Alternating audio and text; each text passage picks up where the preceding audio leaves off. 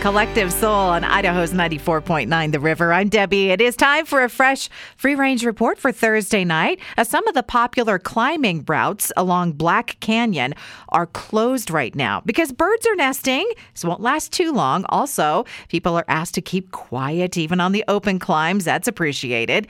The Idaho Environmental Education Association is hosting a Finding Dragons event on March 11th. And what they want us to do is to go look for dragonflies and damselflies and report on what we find.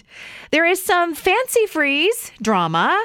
I guess a couple of women stole one of the A-frames from the downtown location, so the owners are asking, hey, that's expensive. Please return it.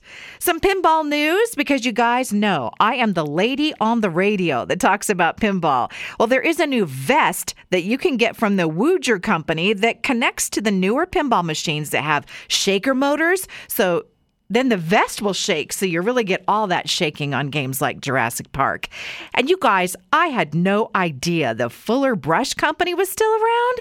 I remember as a child, there was a woman who wore Sensible shoes who would come to our house to try to sell us those products. And then yesterday, I see an ad on Facebook promoting a carpet sweeper thingy, and the testimonial from Velma said she really enjoyed her Fuller Brush sweeper.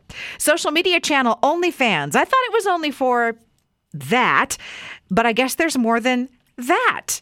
There is non-adult content like music and beauty tips, and no one will believe you if you say that that's why you have that account. And I will leave you with this dinosaur drama. First off, there's a new study claiming that there are really 3 different types of species of T-Rex. And other researchers are saying nope, nope, nope. And then another paper calculated the speed, force, and volume of big dinosaur vomit. And just know this, you would not have survived to tell the tale. And one more thing. I will add this on the fashion trend list, and that is bucket hats. And I think immediately of Gilligan's Island. Yeah, that's my era. Wrapping up our free range report tonight, you can catch the past editions at riverboise.com and riverevenings.com.